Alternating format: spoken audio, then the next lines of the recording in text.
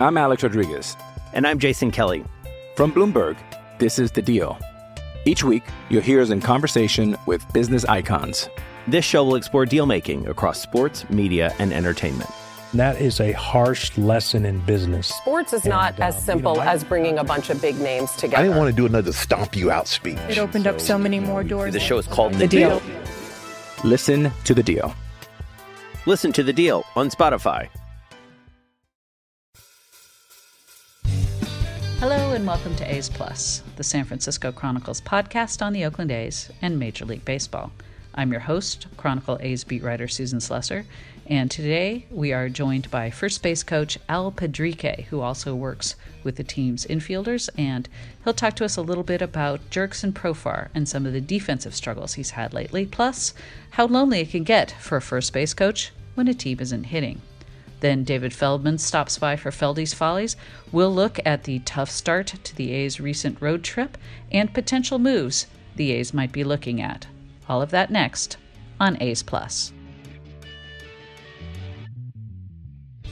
Today on the A's Plus podcast, we welcome A's first base coach Al Pedrique, who also works with the infielders. So, of course, the first thing I wanted to talk to you about, Al, is the struggles Jurickson Profar has been going through a little bit here at second base recently. What do you see that's going on with him? Well, I think it's, a lack of playing time at second base. He played a lot of third, short, first, and outfield with the Rangers.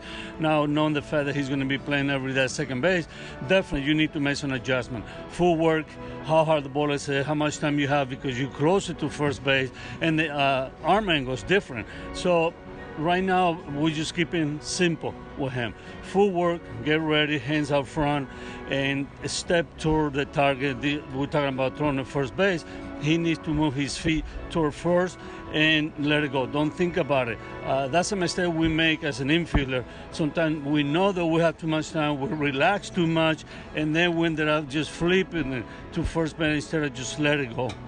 It seems like some of the throws he's having the most difficulty with are the shorter throws. What's usually going on when that's the case? Well, in that situation, like I'm talking about, he slows down, his body goes up, and then anytime you do that, most of the time the throws are going to go straight down to the dirt. So we're talking to him and working with him on even the short to first base.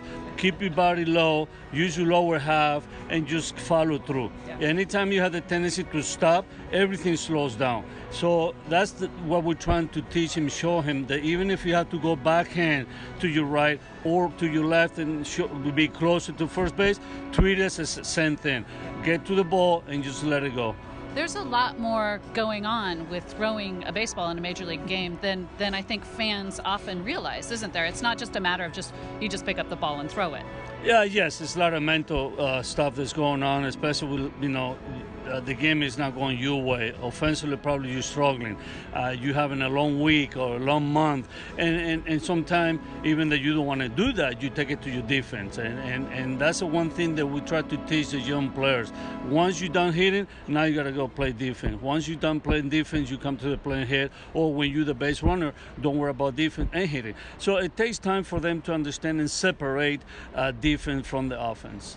Yeah, he had a shoulder separation, I believe, a couple years ago. Can a shoulder injury also sometimes affect a guy's throwing maybe later in his career? It does. Once you start playing baseball, you have one motion. Maybe you throw from the top, and then in his case, got a couple of shoulder surgery. I'm sure it's in his head. That's when you change your arm motion. You start to figure out you want to try to throw from the top again, or drop 3/4, or get lower. So that's the process he's in right now, trying to find the spot, the slot where he can feel comfortable again. Yeah. Now, I know you, like all the rest of the coaching staff and everyone else around here, the thing I think everybody keeps emphasizing is the talent is there. We've seen the talent. We've seen him from the other side, too. What do you think about him and the fact that he's going to come out of this at some point here soon? Oh, he's will, because he's willing to listen. He's willing to come out, do some extra work. He's been talking to Marcus Short a lot. Choppy, the best arm that we have, and this team around the league.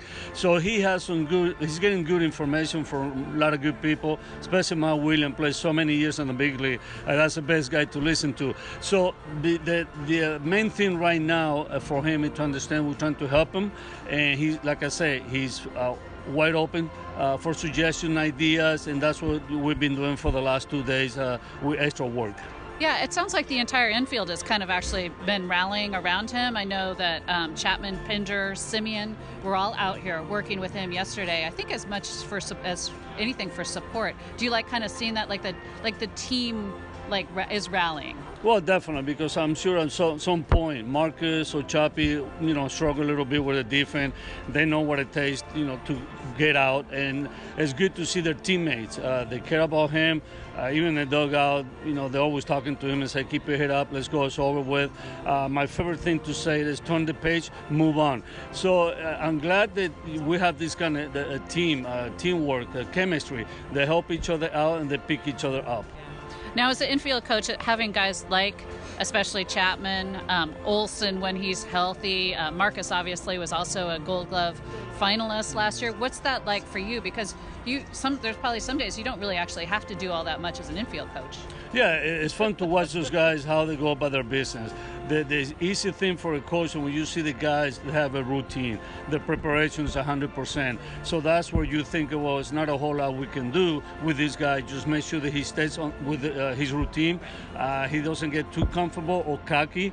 And it's easy to work with those guys. Even last year when I saw Chapman spin training, I was like, oh my gosh, this kid has a lot of talent. I don't think it's a whole lot you can tell this kid. The same with Marcus. He's gotten so much better from reports I got last year. This year you can tell that he's playing with more confidence. He's taking charge and around the infield, and that's what the shortstop's supposed to do. Now, Chad Pinder's interesting because he obviously plays all over the diamond. How much do you and Matt work with him on the second base and sometimes occasionally shortstop, third base, to kind of keep him ready for the times where he might have to be used in those situations? When you're a utility player, for me, it's more mental. It's not that easy like people think that you play different position, because you got to know they're in different spot. You have different responsibility on cutoff man, bomb plays. And I like Pinder because he's a smart guy. He studies the game a lot. He's always asking questions, even when he doesn't play. He loves to work. So we need to monitor his workload, because if you let him go, he probably, will take ground balls forever, go on the outfield, check fly balls. So he's a great guy. You don't have to tell him, hey, be out here a certain time. This is what you got to do. He knows his routine. He knows what kind of preparation he needs on a daily basis to be able to be successful playing different positions. Now, you're also the first base coach. Recently, the offense has been in a little bit of a funk here. When you're a first base coach, does it get a little bit frustrating for you, too, because you're standing there a lot of innings just kind of by yourself? Yes, I get bored. But, it's part of the game. It's a long season. You're going to have up and downs. Right now, we're struggling offensively, but we know from the, bottom of our heart, this team is going to hit. We had some good series early in the year. There's no doubt that we're missing also in the lineup. Once he gets back, our lineup is going to look a lot different. I'm not taking anything away from the other guys, but as a first base coach, definitely you would love to have some action, have guys at first base, let them know what's going on with the game, the situation, giving some information about the guy on the mound at the time.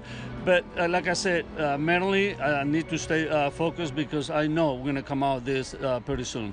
Do you kind of try to watch the opposing pitcher and, if you pick up something maybe that they're doing to help the hitters? Yes, I do the best when doing the homework before we come out for batting practice. I watch a lot of video during the game. I let them know what I saw early, and if the guy makes the adjustment during the game, and that's my job to pay attention and let them know when they come to first, hey, he's doing something different. You watch and see if you see the same thing. So it's a constant communication over there. I try to keep it simple, because I know they're thinking about other things. They got to go from first to third, or score on the ball in the gap, ball on the dirt. So you like to keep it simple, give them enough so they can feel comfortable and be ready to succeed.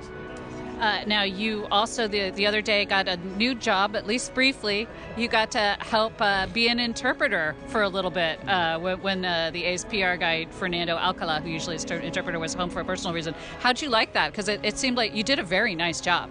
I really like it. I guess that's one of the things I got to thank God that I'm being in this game for so long. Being bilingual, I can help the players, I can help anybody in this game, and you never know. I always feel like you in this game, you can one day be in, then the next day you can be out. So I really enjoy it. It makes me, I feel comfortable, and I'm hoping I get another chance. Yeah, that was a fun one too, because it was talking to Kendrys Morales about his relationship with Vladimir Guerrero Jr., which is a really special one. So yeah. I think everyone kind of enjoyed that one. That was fun. Yeah, it all depends on the guy that you're talking to, because they can be shy. They don't say a whole lot. Or the guys can talk forever. But Morales, he goes right to the point, and I really enjoyed talking about, listen to him, how he helped Guerrero Jr. and his time with Blue Jays. Yeah, that was fun. Well, we hope sometime we get to hear your work as an interpreter again. Thanks so much for joining us on A's Plus. Oh, thank you very much. Our thanks again to Al Pedrique for joining us on A's Plus. We will be back in just a moment with David Feldman. I'm Alex Rodriguez. And I'm Jason Kelly. From Bloomberg, this is The Deal. Each week, you'll hear us in conversation with business icons. This show will explore deal-making across sports, media, and entertainment. That is a harsh lesson in business. Sports is not as simple as bringing a bunch of big names together. I didn't want to do another stomp you out speech. It opened up so many more doors. The show is called The Deal. Listen to The Deal. Listen to The Deal on Spotify. Time for our semi-weekly installment of Feldy's Follies. With me is David Feldman, our favorite, the official scorer and stats guru, as we always like to call you in the paper. David Feldman, what do you think of this A's road trip so far, this pretty horrendous 0-6 trip? Yeah, horrendous is the right word, and the headline in the paper today that you wrote about the blogs, I think all appropriate. It's tough because it's in Toronto. The Friday night game in Toronto with all the Vlad Jr. Excitement and the crowd going crazy.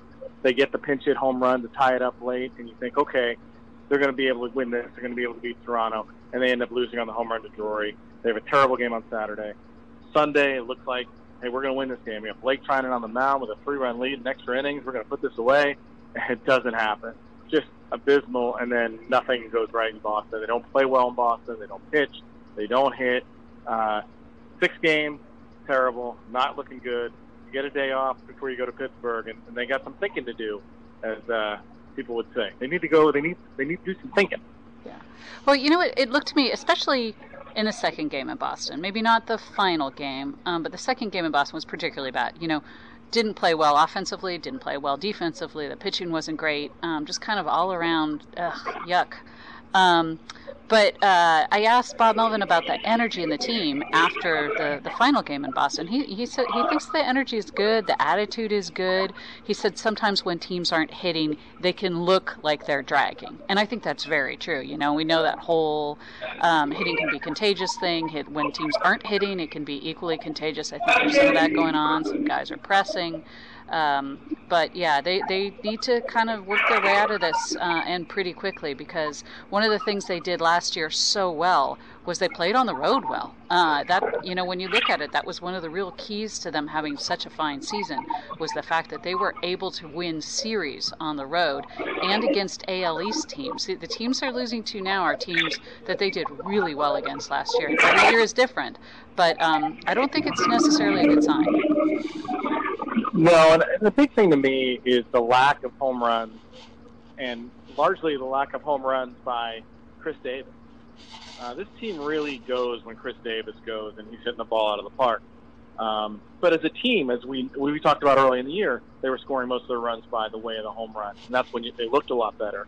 They're 0-11 this year when they do not hit a home run. They have not won a game without hitting a home run. They're 6 over when they hit a home run. So that's a big number to me. And Chris Davis specifically now, he looked a little better today with his 2 hits. You're starting to see him come out of it.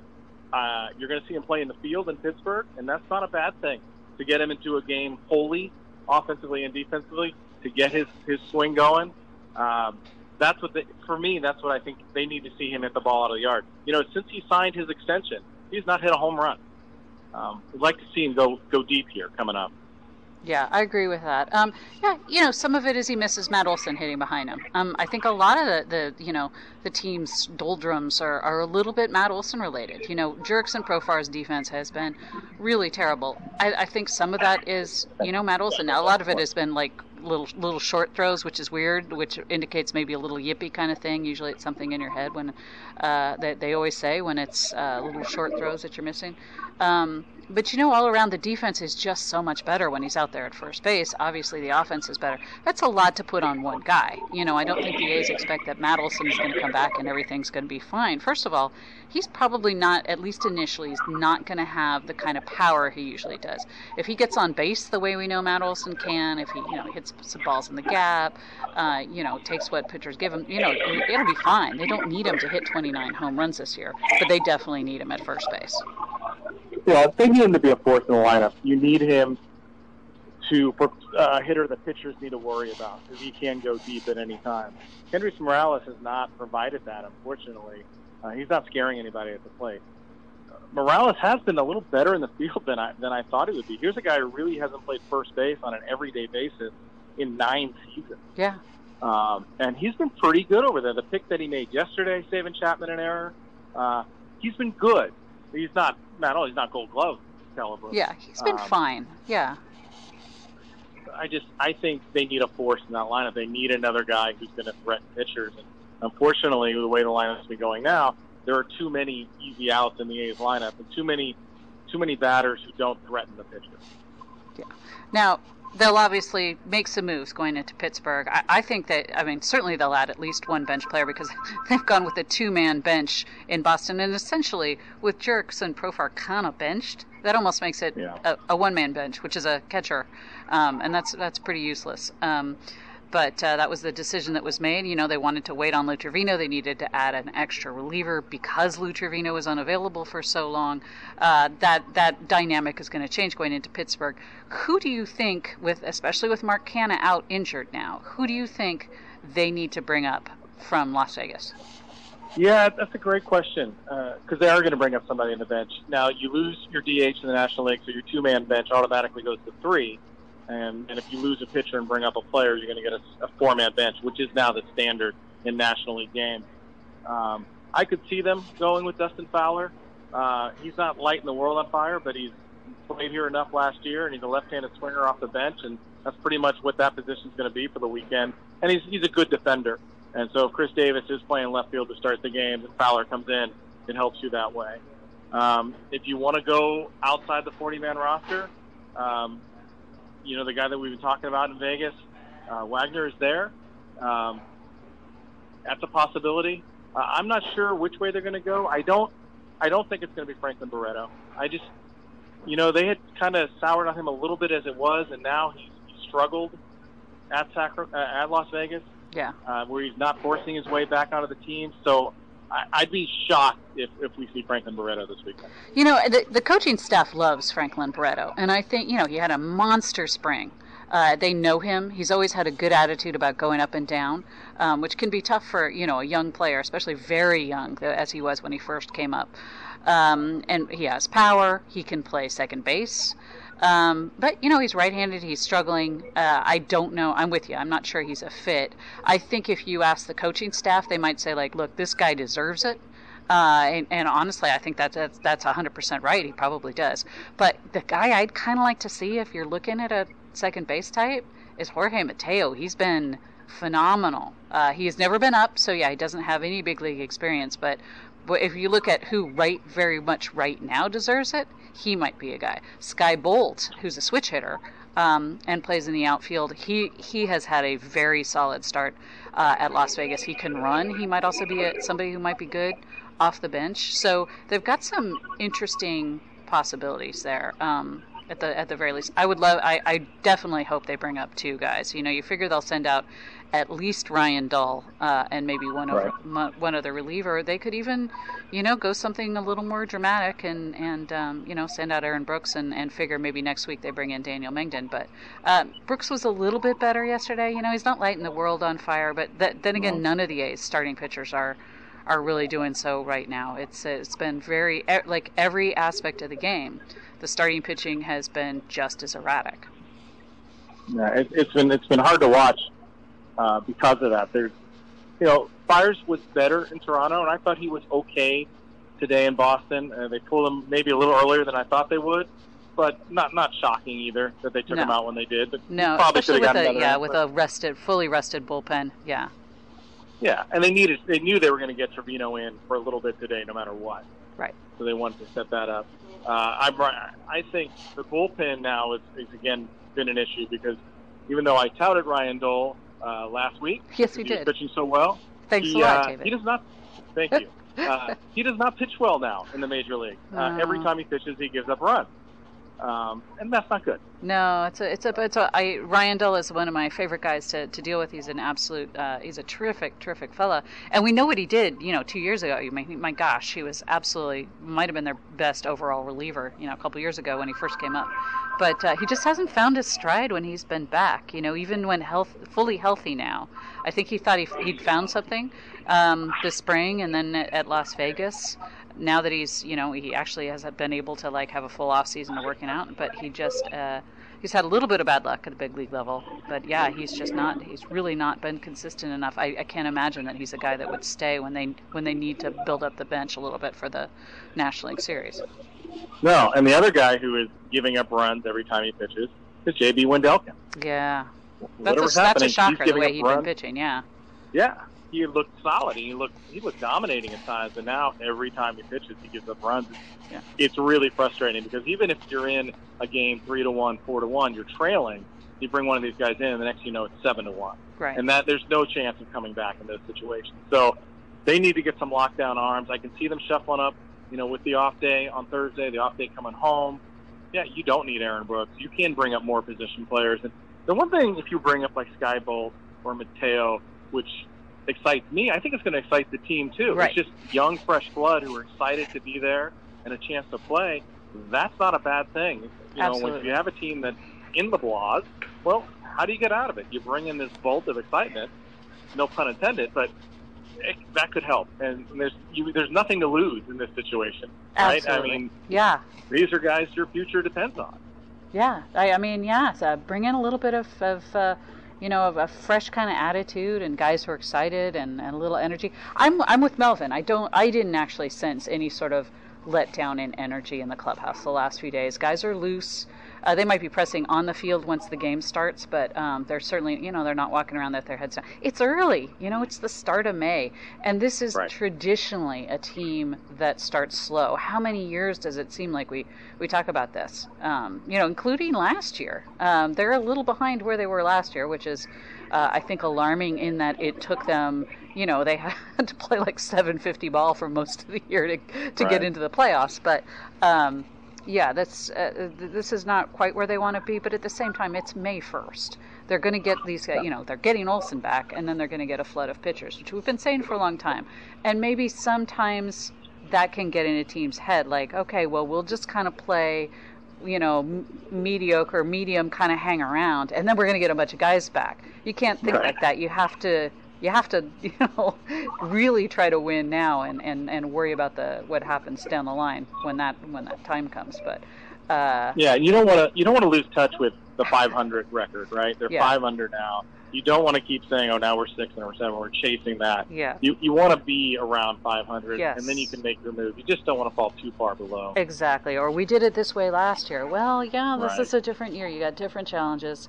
Matt Chapman yesterday said we've always started slow, and that's true. The good thing is they know that even when they're kind of down, that they can come back.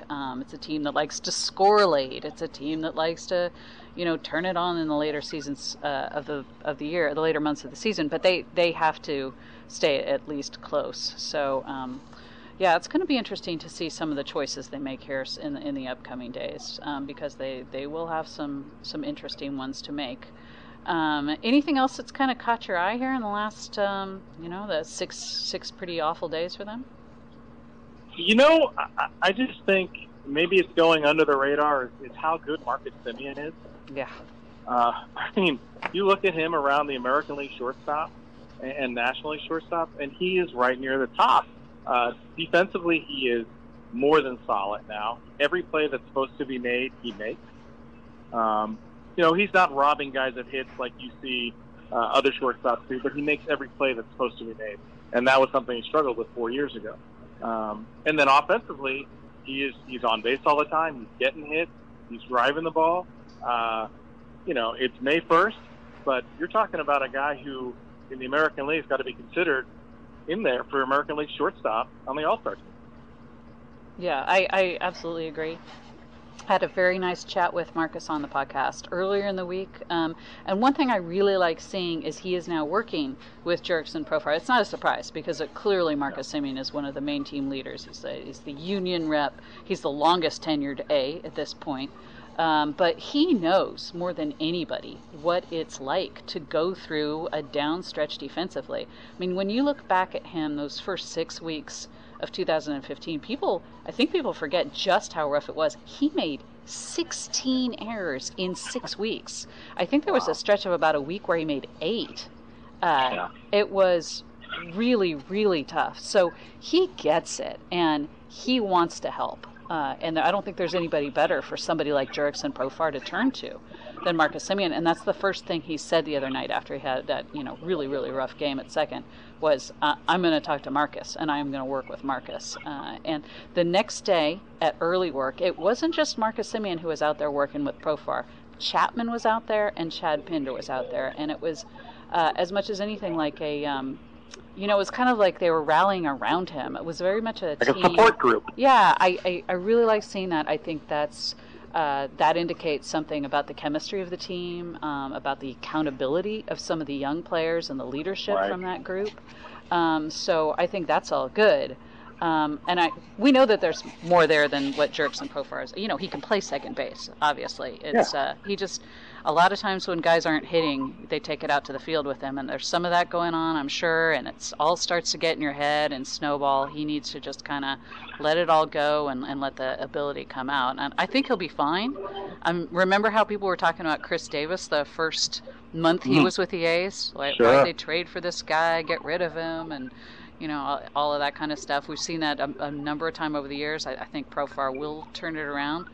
But the defense has been surprising how much struggle he's had, particularly with, it's been the easier throws, which once you start getting into a yip situation, that can be a little dicey. That is, and that's a scary word to a baseball player, the yips. We've seen it too much, famously with Chuck Knobloch. Before that, Steve Sachs, which always, to me, is still one of the greatest quotes of all time. Pedro Guerrero playing third base for the Dodgers. Now, Pedro Guerrero was a terrible third baseman. But a reporter asked him, said, Pedro, when you're playing third base, what are you thinking? And he says, well, the first thing I think is, don't hit the ball to me. And the second thing I think is, don't hit the ball to Sachs. That's pretty great. That's pretty good. That is not necessarily team building in the sense that the A's have been doing it. No, not quite. And that's the thing. I think the A's not super supportive. A's realize how important Profar is for the success of this team. This is a 20-homer guy at second base. Yeah. That's something you don't find. I'm still going to stand by that trade. They didn't give up a huge amount, although Emiliano Pagan actually has been pitching very well. And he's 26. He's in his prime. He should be, and he's got a world of talent. So he's just got to get it sorted out. I think he will. But it's going to be one of the interesting kind of things to watch here in the next few weeks, just to see exactly what happens with him, particularly defensively. I mean, anybody can wind up starting off the year slowly offensively, but when it's this bad defensively, there's more going on. David Feldman, thank you as always for joining us on A's Plus, and we will be checking back with you in the next week or two. Hopefully it's a little bit more of a pleasant conversation from the A's standpoint. Let's hope so. Thank you. All right, thanks so much. Thanks always to David Feldman for joining us regularly here at A's Plus. Our producer today was Libby Coleman. We will be back again next week with much more. Thanks for listening. A's Plus is part of the San Francisco Chronicle Podcast Network. Audrey Cooper is the editor-in-chief. If you like this show, we'd love it if you'd subscribe to it wherever you get your podcasts.